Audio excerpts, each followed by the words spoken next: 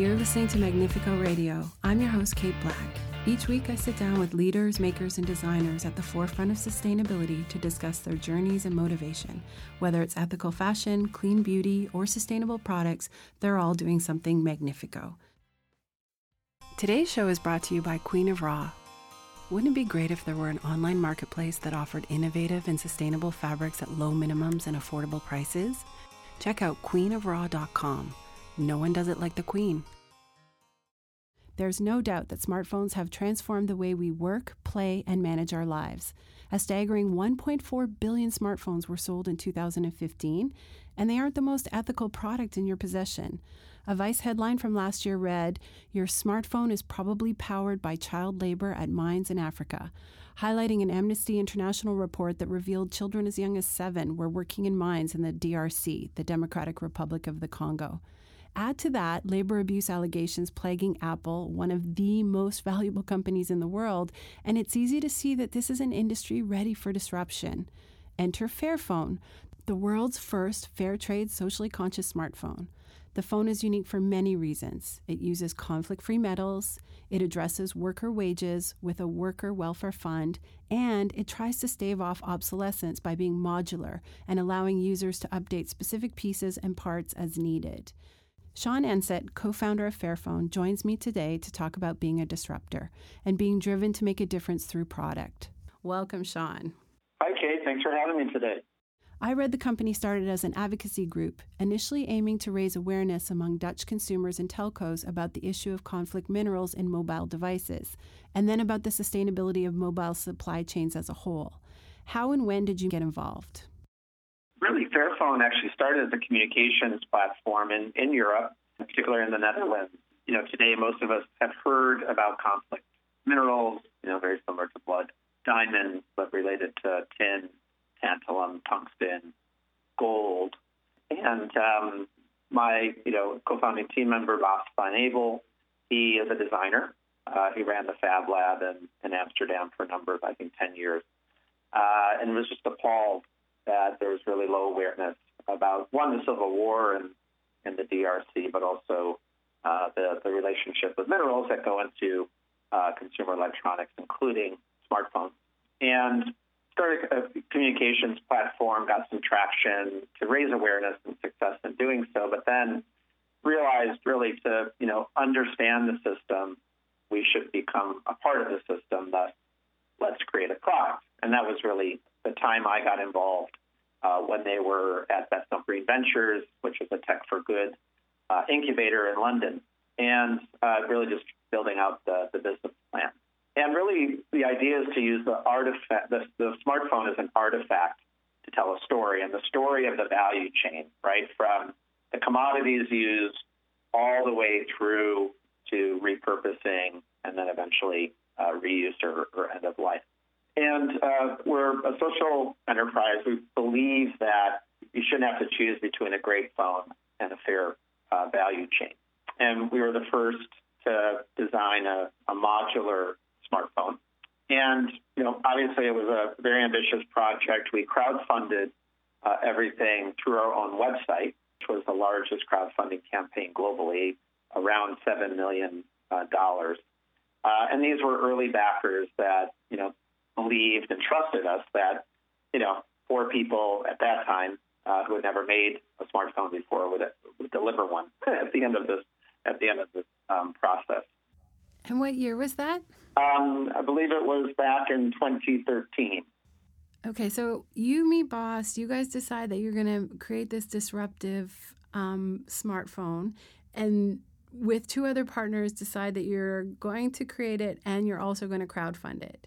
That's right. In a highly saturated, commoditized industry with a few dominant players. So people thought we were crazy, basically. Yeah, except that it's one of the industries that really does need a disruptor. If anything, if you think about, there's labor issues in the supply chain. Like you said about the conflict minerals, a lot of consumers don't realize that the phone is probably a party to that. And not only that, but there's no end-of-life strategy for any of those devices. That's right. So I can't think of another industry that is more ready for a disruptor. So I'm not surprised in the slightest that you raised $7 million. Over what time frame? That was actually just through a campaign on our website over the course of 5 months. Okay, so obviously the idea has been validated, and what happened next? Yeah, so then we realized we had to take on this great responsibility and actually deliver a phone. Then we moved on, and we're not interested in creating iterations and iterations of smartphones, right? There's the tension always in the company about just making more stuff to sell to people. And while this sounds corny, we really mean this. The fairest phone you have is the one in your hand. When you've used it and cannot use it any longer, consider Fairphone. So we wanted to take that design to the next level.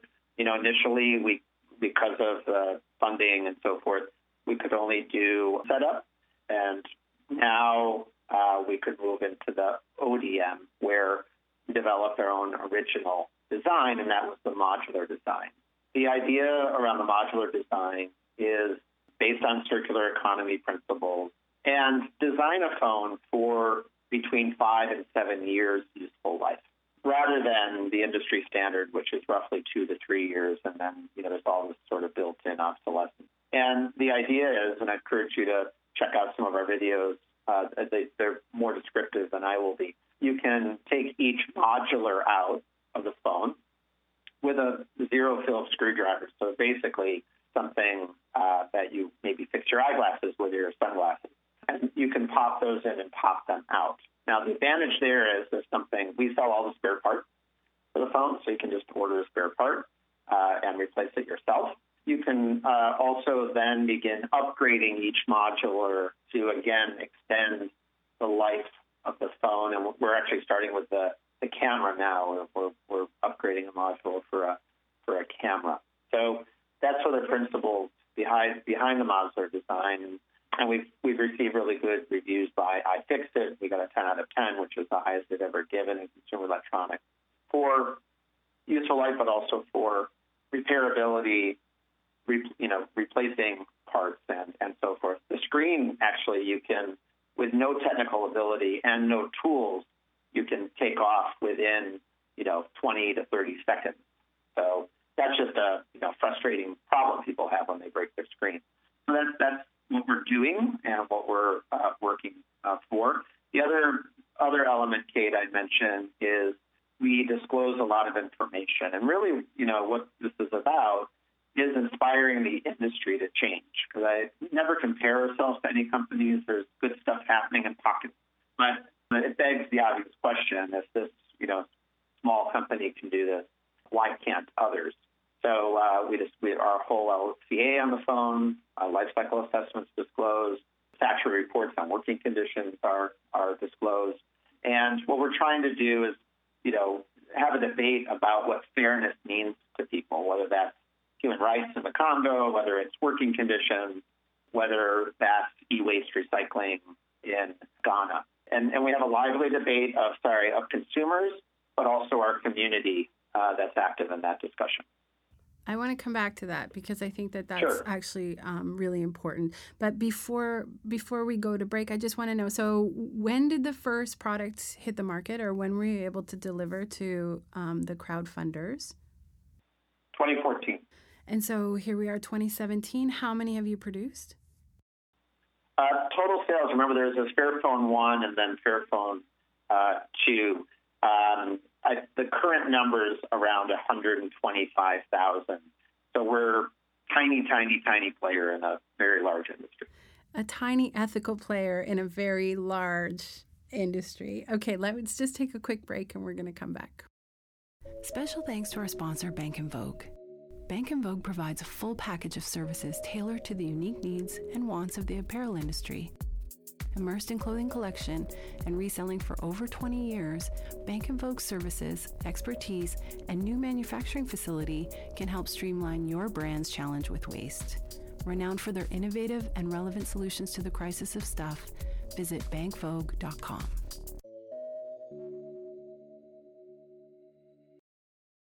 You're listening to Magnifico Radio. This is Kate Black, and I'm talking to Sean Ansett of Fairphone. So, Sean, just before the break, we were talking about the small drop of water that your Fairphone is making in the industry, but partly because you've asked people to consider the phone that they are holding in a fair way. So to try and actually extend the life of it and keep it as long as possible before transitioning. So we can imagine that Fairphone is going to have a greater uptake as people's phones with a life expectancy of 2 or 3 years start to conk out. Where can people use it? Like, does it have full global access? How are the SIM cards working? What's the functionality? So you do have full global access, and we have tested that around the world. And, it's interesting. We're only selling into Europe at this time, and the reason we're not selling into the U.S. and we just actively discourage people from buying a phone is just we can't service it properly, right? That requires a whole ecosystem of service and customer service. And in Europe, and what I feel is encouraging the U.S. is, you're not locked into plans and can pop in your SIM cards and so forth. We have done one kind of dating with T-Mobile in Austria. Our largest market right now is Germany. So hopefully if that goes well, they may take us into Germany with them. So that would be one of our first bricks and mortar. We're also doing some work with Co-op Group in the UK, which has a mobile phone shop.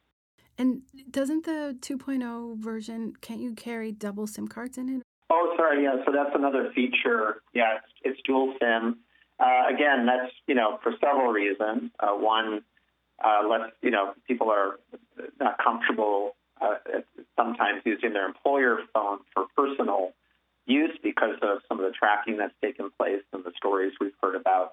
But it also, like developing countries, right? If you go to Africa or even other Southeast Asia, there's many dual SIM phones, but the carriers don't necessarily like that, right? They want to sell you two phones. So this also helps to address the amount of waste on the planet and taking more phones out of the stream. And why does the smartphone industry need a competitor like Fairphone? We've all heard of the inherent problems of smartphone production, whether it's e-waste, right? We have over 9, I believe the number is 9 billion phones on the planet, more than we are as people. And, people often don't think about the implications of phones that are built for, short obsolescence periods and that end up as e-waste, as well as all the other inherent problems of manufacturing, whether it's labor and environmental. So really, we feel our purpose is to inspire the industry to change, and we try to do that through examples of what we're trying to do. And so let's talk about the consumer support. The launch, it was launched entirely through crowdfunding, and you raised 3.5 million euros for the first round of production. And what do you think that says about the industry or about, the consumer desire for a better product? Yeah, I do think it demonstrates that there certainly is a market for more sustainable goods and also taking risks within sustainability, whether it's social and environmental. And people are willing to support you along that process. But very important to that is you still have to deliver, of course, as a company on, quality, delivery, pricing, that it actually delivers on the technology that you're promising. So all those attributes matter, but there is, I think, to some degree, a pent-up consumer that's willing to support initiatives like this, not only in technology, but in other products. And can you talk about how you partnered with Closing the Loop, the Dutch foundation that is trying to solve the problems with electronic waste in the developing countries? Closing the Loop actually came to our offices. They shared a similar vision. First, we dated and became friends. And they said, hey, we'd really like to partner with you. And we were also aware of the issues in Ghana, which is a large hub. There are other hubs for e-waste collection. But after the precious materials were taken out, whether it's gold or tantalum or other components of the phones or materials, a lot of those phones were burned on site. which not only impacted the pickers on the site, but also the local community. So we thought it was a good place. So it seemed like a great match. They had the expertise in the recycling. We did not to that degree, and they understood the supply chains. Okay, and so that's actually saving 65,000 phones from this kind of e-waste heap. That's right, and of course the improper recycling of those phones or the burning, which of phones, which a lot of when the precious materials are taken out, they're often burned, which then releases toxins into the community. And is Fairphone the only smartphone company that's really working on mitigating conflict around these minerals, or did you lead the charge? No, we're one of many. So, and remember that we often sort of talk about smartphones, but this is really across consumer electronics, and it could be televisions and other types of electronics that rely on some of these minerals. So, it's such a massive undertaking. You're dealing with militia groups. You're dealing with governments in the region that with all of those UN agencies, as well as national governments, both in Africa and abroad, as well as a number of responsible electronics companies. We have participated in the meeting as well as setting up those track and trace mechanisms. But it was not the case that all of those companies decided to continue sourcing from the DRC. I think that's one of the key differences. And do you think it can be stopped? Do you think we're on the right path to ending conflict materials in general and conflict minerals specifically?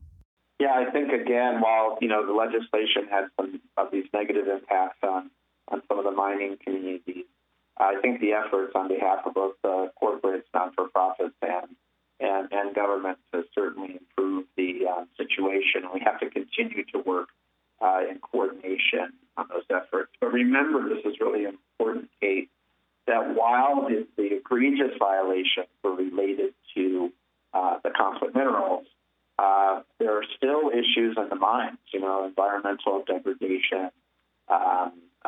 Some mines still have child labor involved. So there's many, many other issues to tackle. Obviously, this was just so egregious. That's where the focus has been. But that is not where it stops. There's a lot of work there that still needs to take place. Hence the reason for transparency in supply chains for all electronics.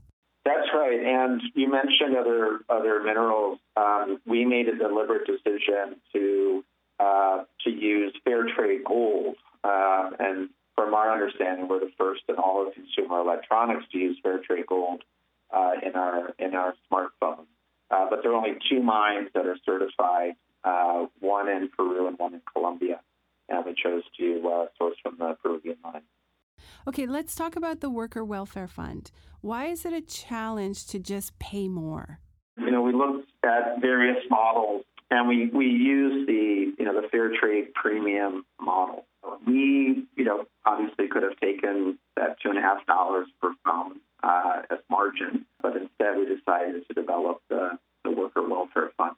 And the real important part of that was there's lots of academic evidence. I've been working on these issues for 20 years, and we really haven't, I don't think we've moved the needle that much. So we wanted to look and test sort of new approaches. And for us, worker management relations were critical, and really starting a new conversation, a new way of engaging both management and workers, thus the Worker Welfare Fund. So, some people get stuck on, hey, we think it's great that, roughly $175,000 were distributed to workers. But I think what's probably more important is we worked with some academics as well as local NGOs to develop a robust election process, as well as training, both for management and workers on, for workers, self-esteem building. How do you conduct a meeting? How do you write a letter we use worker welfare fund as an incentive to not only decide for workers themselves to decide through their elected representatives how they wanted to use the funds that were available, but also to discuss with management other issues. Whether we don't like the food in the cafeteria, the heating is cold in the dorms. And that I think can have more impact than sort of the quote-unquote policing that takes place in many of these factories, creating a new dynamic and platform for workers to engage with management. So what have the workers done with the money in the fund? Proposals were brought up from workers themselves and then voted on by the rep group and then brought to the board. And in each and every case, workers voted for a bonus, a cash payout. So that's what we did in the end. I've heard similar stories, actually, because when Tal Deitar from Au Liberté, who also has a similar fund with Au Liberté shoes in Ethiopia, and he was surprised, too, that the very first thing they wanted was just more money. So I've heard you talk a lot about partnerships, a lot about working with governments and local NGOs and partners on the ground. What advice do you have for startups who are trying to launch into existing industries or who are attempting to create innovative business models? Yeah, I think first and foremost is to really think about what's material to your organization and with your business model, the sector that you're involved in, to determine where you can have the most impact and leverage there. So that's really the first point. And as we just discussed earlier about sort of the Western mindset, as opposed to what their needs are on the ground, is strong vetting and listening from what the real necessities are in the value chain, including from local communities, local non-for-profits, other actors. I think that's really important. And then mapping those stakeholders. I think a mistake that we often make is we think we're going to be Superman or Wonder Woman and come in and solve problems, but these are oftentimes systemic issues, cultural issues, socioeconomic issues, and really seeking out good expertise in the area, which can come from various stakeholder groups, insights, perspectives that we may not have in those situations, and those that are certainly trusted and respected by local actors. So, we often talk about this, but it's really important to long-term sustainability that these groups are actively involved in the process. We're co-learning together as we move forward, and also being clear about the expectations of that partnership and the deliverables by the various actors. But remember, this is development partnerships, quite different from commercial partnerships, and understanding that local context is very, very important. And we continue to learn along that curve and the various partnerships that we're involved in. And what advice do you have for consumers about, the product choices and how those kind of ripple through supply chains and back into the developing world? Yeah, as much as possible. I know it's not always easy in our busy lives, but really think about the implications of the product that you're going to buy. Do some research on your own as well about the values of that company, and remember that you're voting with your won, your euros, your dollars. And if you feel strongly about something, but make sure that the company hears you. And while we often do this on social media, writing a letter still matters. And if you don't get a response the first time, write another letter. And eventually you will get a response, and you'll get a better sense of where the company stands. Good old-fashioned letters. They've moved mountains in the past. And I'll tell you, when I was in corporate life, running sustainability programs, oftentimes I wish we had more letters that I could show to upper management. Yes, actually, I've heard that a lot from people in your position. The company is not certain that the consumer wants it. So I think it's our responsibility as citizen and consumer citizens to really kind of step forward and demand better products. What's next for Fairphone? We continue to sell into Europe. We're considering developing a new model. It's not our goal to continue to, just create more stuff, but a model at a slightly lower price point, also modular, so more people can access the phone. But it's always been our vision as well. You talked about close the loop.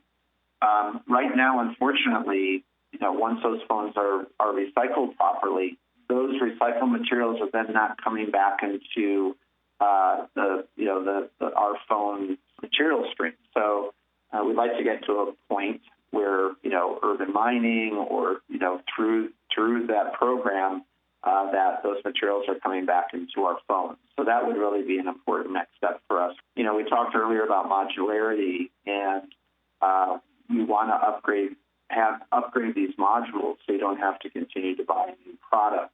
And we're already working on the camera, and that should be released soon. So an improved camera that you can basically, with a zero-filled screwdriver, you'll be able to pop it in and pop it out within a minute, and then you have an upgraded phone that you've done yourself. That gets exciting, and then working on other modules. On labor and so forth, we've already started on second tier, but we certainly want to get down to third-tier suppliers and develop similar programs as we did with the Worker Welfare Fund. So always lots to do. We're not perfect. We're continuing to be challenged, and our community keeps checking on us to make sure we're keeping it real.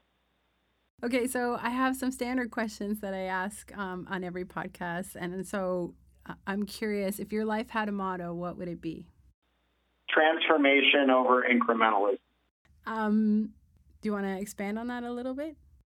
As practitioners and others that are observers, it can be difficult decisions you need to make both professionally and personally. And, after 15 years sort of in the mainstream, what I would call the mainstream area, I equally had to make a professional and personal decision, and felt that I want to spend the next 15 years of my career working on transformational models of change and sustainability, thus Fairphone, thus Uniform, thus the other projects I'm involved in. But that's deeply personal and professional to each individual. So that's my motto today. I like it, and that actually makes much more sense now that you expand on it a little bit. And I say that, and I say why it's deeply personal. We need people working on the incremental stuff. This all leads to change over time, right? So you're sowing the seeds today so we get somewhere quicker. And we'll find out where the best place to spend your energy is or will be, but we'll only know that in the future. I agree. I absolutely agree. We need both ends of the stick to be on fire in order to make the change happen. Who or what inspires you? My mom passed away last year.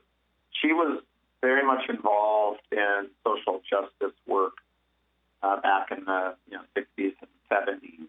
And growing up in a household with her, and discussing these issues of equality and the like, really kind of set me, I think, along this career path. And like I said initially, joining the Peace Corps for me was about learning about international development.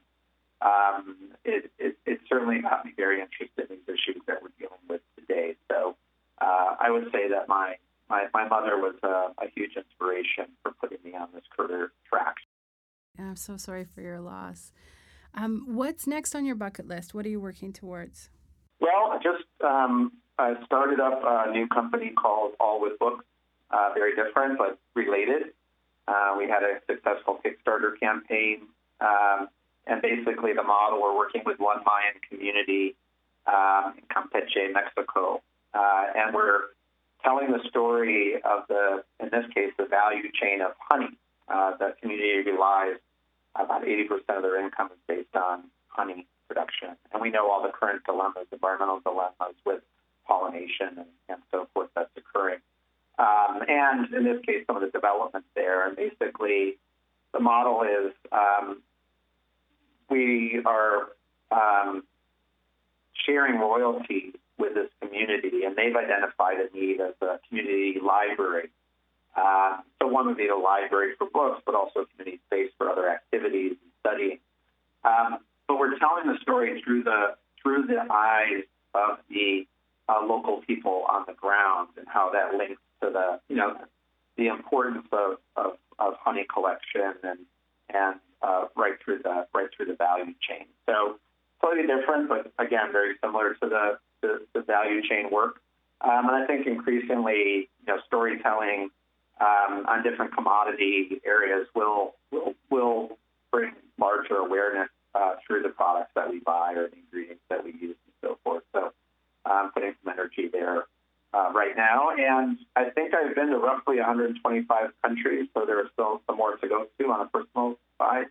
And I hope to get to all of them before I move on. So. Wow. What's the name of the startup? Allwithbooks.com. Allwithbooks.com. That's right. And so when people go there, they're going to find different storytelling. And is it actually with books? Yeah, you actually receive 10 short stories told through these people of the community, but through characters. These are animals of the rainforest, local animals. And you get to choose a book that inspired you. And that then they get a brand new book, the community that's been, translated and donated to their library. So it's also a cultural exchange, something that inspired you and stories that have inspired them. Wow, this sounds like a great program for schools. Is it suitable for students of all ages? It's really geared to kind of children 5 and up, because if you look at the graphics, it's more of a children's book.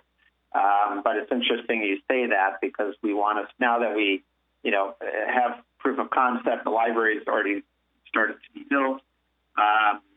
We'd like to start having some discussions with public school systems. That's great. Thank you so much for taking the time. Thank you for illuminating everybody about Fairphone. We'll be waiting. Actually, did you start a wait list for North America? We have not yet, because we really don't have a visibility yet. But again, all I can say is stay tuned, and hopefully it happens sooner than later. Thank you to Sean Ensit. Thank you to you, the listeners. That's been another episode of Magnifico Radio. You can subscribe to us on iTunes, Stitcher, or wherever you listen to great podcasts. And if you like what you hear, give us a review or a rating. It'll help Magnifico Radio rank higher amongst conventional podcasts. And if you have a question or want to be a sponsor, you can email me, radio@magnifico.com. And want to learn more about ethical fashion and fair products, sign up for our newsletter. Magnifico.com. I'm Kate Black. Thanks for listening.